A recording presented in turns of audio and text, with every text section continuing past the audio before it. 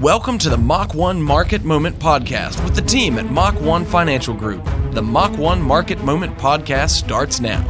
Well, this is the Mach 1 Market Moment. I'm Mark Haywood alongside the team at Mach 1 Financial Group. Specifically, I'm on today with David Lee of Mach 1 Financial Group. He's serving you in Northwest Arkansas as a retirement income planning specialist. You can find him in the firm online at mach-1financial.com. That's mach-1financial.com, or you can call 479-876-2100, and that's 479-876-2100. David, hello, and welcome into the show.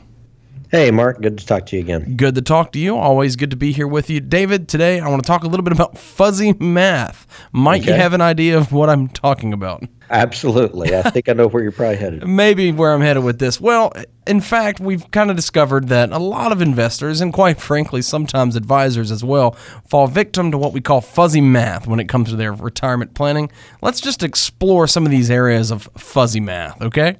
Okay. So as an example, if someone came in and they said to you, or if you heard an advisor talking about this, and they said, the mutual funds that I'm currently invested in have averaged 7% annual growth for the last 5 years, and I'm perfectly happy with that return throughout my retirement. Why might that be fuzzy math? Yeah, that's a good question. Well, average annual returns can be fuzzy in and of themselves because it's an average annual. So that could mean that you have some years where it's getting a really high rate of return, but you could have some negative years in there as well. Let's say you had a year where the market goes up 10%, and then the next year it's down 10%. So you have $100,000, right? You earn 10% on it year one, let's say. So now you're at $110,000. Now the next year the market goes down 10%. So now you're down to $99,000. And then the last year it goes up 10% again. Okay, so you'd be at 108,900. So 10 minus 10 is 0, plus 10 is 10, divided by 3. You'd be looking at about a 3% annual rate of return, right? So if you had $100,000 at 3% per year, you'd expect to be at about 110,000 or so. But with that example, if you do the calculation on your own at home, you'll see that if you made 10% year one, lost 10% year two, made 10% on the balance year three, you're at about 108. Well, why aren't you at 110? Because it's an average annualized return. And that's without even getting into fees and expenses. That's the other thing that can be fuzzy about that average annualized return. You need to make sure that you understand, is that gross or net? In other words, is that 7% average annualized return before fees or after fees? If it's before fees, then the results are going to be significantly less than what you thought was a 7% average annualized return. The other thing that's very important is, obviously, when you're retired, if you're taking income from the investment account, an average annualized return is not as important as a consistent, steady return. Again, especially if you're taking income from the account on a steady monthly or annual basis, because if you have one of those years where it loses money and yet you're still needing to take money out of an account while it's losing money, that's the opposite of what's called dollar cost averaging. You're having to sell more shares when the market is down to generate the same net amount of income on a monthly basis, which is just the opposite of dollar cost averaging, which is where when you're working and you're putting money into your 401k or investment account, as the market goes up, if you're putting a steady, dollar figure in, the same dollar figure per month, say $100 a month, you're buying fewer shares when the market is higher and more shares when the market takes a dip. That helps you because it helps to decrease your average cost per share over time, and thus increasing your rate of return over time. When you're in retirement and you're no longer putting money in, you're pulling money out. If you're pulling money out on a steady monthly basis, it works great as long as the market is going up or is stable. But in those down years, like I just said earlier, you're having to sell more shares of stock or a fund to generate the same monthly income, which is basically negative dollar cost averaging. So that's the other thing you need to think about, is that average annualized return is taken into account both positive years and negative years. When you're in retirement, those negative years are much more consequential than the positive years are. So make sure you understand when you should take money out of various accounts. We have a plan for that here at Mach 1 that we could show you how we structure our income plan for our clients and which accounts we take money out of depending on whether the market is up or down. So that's an important thing to understand to make sure you don't fall victim to fuzzy math is where's income coming out of depending on whether the market is up or down. It's important to understand whether those returns are net of fees or gross of fees. And it's important to understand that average annualized means exactly what it means. It's averaged over a multiple number of years, including both up years and down years, and that can make a significant difference, again, especially when you're retired. David, another example of a time somebody might be doing some fuzzy math. If they come to you and they say, it's definitely best to wait until I'm 70 to start my Social Security so that I can get the biggest monthly amount possible. What's problematic about that? Well, the problematic thing there is the real right answer about when you should collect Social Security is unknowable. And the reason I say that is because to know when is the optimal time for you to take Social Security, you got to know when you're going to die. And of course, none of us know when our last day is going to come. So that's why you can't just simply take a blanket statement and say, well, I'm just going to wait till I'm 70 because that's how I get the most income out of Social Security. That's true. You will get the most monthly benefit by waiting as long as possible, which is age 70. But there's more to the story than just that. So you have to take into account all of your other income sources. You have to take into account your tax bracket. You have to take into account your longevity expectations. If you're in bad health, for example, you might want to take it sooner rather than later. So here again, the retirement analysis can take a lot of the guesswork out of it for us. We can plug in a variety of different scenarios after we've plugged in all of your data, and we can say, well, let's look at it. Let's say if you turned on Social Security at 62, or if you waited till 66 and a half, or if you waited all the way to 70, we can look at what each of those outcomes look like, and we can see whether it's really a significant benefit to wait or not. And we can also plug in worst case scenarios and say, well, what if, you or your spouse died early? Then does it make sense to take it sooner versus later? And we can come up with, the best case scenario for what would be probably the ideal time for you to turn on Social Security. Again, with the caveat that the truth is nobody can know for sure the optimal age at which to turn it on because you don't know when you're going to die. All right, David, another bit of fuzzy math for you here. Somebody comes to you and says, I'm currently saving for retirement, but I won't need to do that once I'm actually retired, so I won't need as much income in retirement as I do now. Why is this one not only fuzzy, but in some cases dangerous? Yeah, and that is a common misperception. People think, well, I won't need as much income in retirement as I do now. And there's an element of truth to that. You may not need as much gross income, but from my experience, most people are going to need about the same net amount of income post-retirement as they had pre-retirement. So you think about it. Let's say you're making $100,000 a year. After taxes come out and after your 401k contribution comes out, et cetera, it's other stuff, you've got a certain amount of net income that hits your bank account each month, right? And so out of that net spendable income, really take a close look at how much of that are you actually spending versus how much of that are you actually saving. Now, to really get a good, honest look at that, you would have to say, well, is my bank account typically going up each month over the course of a year, or is it staying kind of flat? So obviously, if your bank account is staying flat, that tells you that you're spending all of your net income.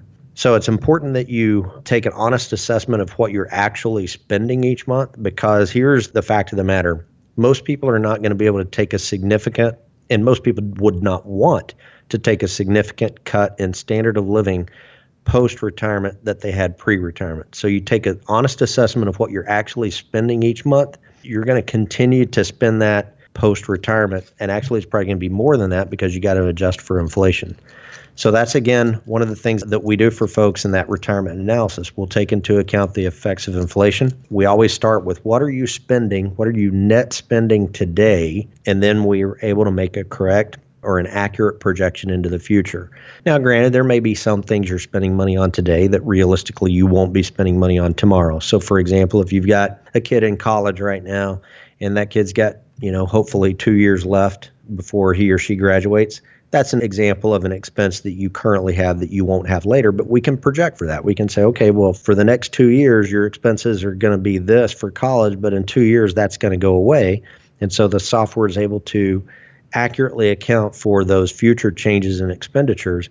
But once we have all those data points put in there, we can really get a good gauge of how much you're really probably going to be spending post-retirement. And you'd be surprised that it's not significantly less than what you were used to pre-retirement. So definitely people have this misconception, and as a result, they can sometimes miscalculate and underestimate how much they need to have saved by the time they retire. And finally, David, if someone comes to you and they say, this is kind of in that same vein, actually thinking about monthly income and whatnot. If someone comes to you and they say, I can take 4% out of my portfolio every year without running out of money, so if I just follow that rule, I'll be fine. Again, not quite right. Yeah, not quite right. That is just a rule of thumb. It's not quite right because, number one, that rule of thumb is age dependent. So the younger you are, the lower that quote unquote safe rate of withdrawal goes. So if you were 55, for example, that safe rate of withdrawal might only be 2.5% or 2%. If you're 70, it might be, closer to 6% or 6.5%.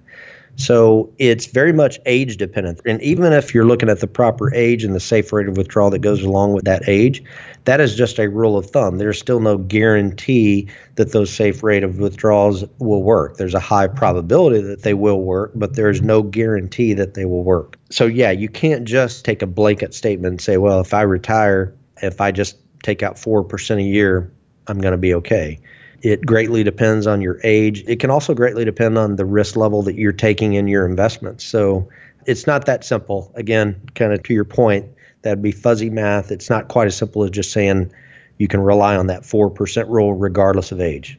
And so, David, as we're talking about fuzzy math, wrapping up here, if we want to get clear thinking, right, that's the goal, to do correct math, if that's what we're trying to do, to have a proper plan in place, what does that look like for somebody to come in and meet with you and the team at Mach 1 Financial Group and get that plan and begin to see things more clearly? Yeah, so first thing I want to communicate is don't have a fear or an apprehension of coming in. I realize that for a lot of people, you may view going to talk to an advisor as worse than going to talk to a doctor about some major upcoming surgery. Don't have a fear or apprehension, because I'm telling you, in many, many cases, it's better than you anticipate. And even if you're one of those cases where it's not better than anticipated, at least you'll know the truth, and at least you'll know what you need to do to correct the situation that you're in. So what would it look like? When you come in for an appointment, we'll first sit down and, get to know each other a little bit. I'll tell you a little bit about my background and my family. I want to hear about yours as well, because I like to know the people that I'm working with. And then we'll transition from that into figuring out what you're looking for. Most people, when they come in the door, they're just simply trying to figure out, am I on the right track? Am I saving enough so that I can retire at age 55 or 60 or 65 or whatever the age may be, whatever the goal is? Then we will start collecting data to figure out, well, are you? I can't really answer that question without having a lot of information. So we'll collect information from you, such as, well, how much have you saved already for your 401k? How much are you putting into that per month? How much is your employer matching you? What other savings, if any, do you have outside your 401k? Do you have a pension benefit that you expect to receive in the future? How much is your Social Security benefit? And if you don't know that, it's all available online now. So we can quickly go online to socialsecurity.gov and we can figure out exactly what your Social Security benefit is going to be. And then the hard part for most people is figuring out how much you're actually spending each month. So if you're one of those folks that really does a good job of budgeting, that won't be too difficult of a problem for you to tackle. If you're one that's never lived on a budget or never even heard of what a budget is, we can help you with that. But we want to have a clear idea of what you're actually spending per month in today's dollars, as well as which of those expenses may go away in the future, kind of like we alluded to earlier. And that way we can get a clear idea of what your spending post-retirement is likely to look like. Once we have all those data points plugged in, and there are some others that I didn't mention, but those are the main ones. Once we have all that plugged in, we can then help you determine if you're on track, ahead of schedule, or behind schedule. If you're behind, it's not anything to worry about, because typically to get back on track, it's not as drastic of a measure that you might think.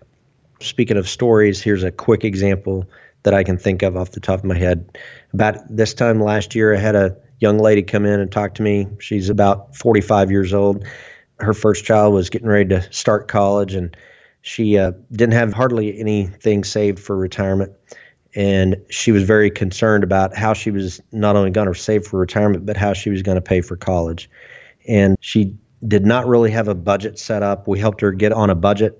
We helped her come up with a concrete plan for how to get out of some credit card debt that she had. And to her credit, she went and actually did all the things that we told her to do, which is the hard part, right? We can't do it for you, but we can at least give you the advice and the concrete steps to take to get you to where you want to be. She came in a few weeks ago after not coming in here for a year. She had done all the things that we had asked her to do. She was out of credit card debt. She had paid for her daughter's first year of college. She was tithing. She was given to her church. And the Lord had blessed all those efforts. And I'm telling you, she was in good shape. And we updated her retirement analysis. And it was one of those situations that I talk about that's very common. It was way better than she expected. So that's a quick example of what it would look like. So whether you've got nothing or whether you've got a lot, odds are good that we'll be able to help you one way or the other. We'll meet you where you are, and we'll give you the best help and advice that we can to help either get you on track or keep you on track, whatever the case may be. So give us a call or find us online. We'd love to help you if we can. It all starts with a phone call. Call 479-876-2100. That's 479-876-2100. That's your number to reach out to the team at Mach 1 Financial Group. Get a plan in place to get you all the way through what we hope will be a meaningful retirement. Just pick up the phone. Call 479-876-2100. That's 479-876-2100. That's your number to call to get a comprehensive plan for retirement from the team at Mach 1 Financial Group. 479-876-2100, 479-876-2100. This is the Mach 1 Market Moment. Advisory services offered through Fusion Capital Management, which is registered as an investment advisor with the SEC and only transacts business in states where it is properly registered or is excluded or exempted from registration requirements. SEC registration does not constitute an endorsement of the firm by the Commission and does not imply that the advisor has achieved a particular level of skill or ability. Please consult your financial advisor, as many financial and insurance products have associated fees. All investment strategies have the potential for profit or loss.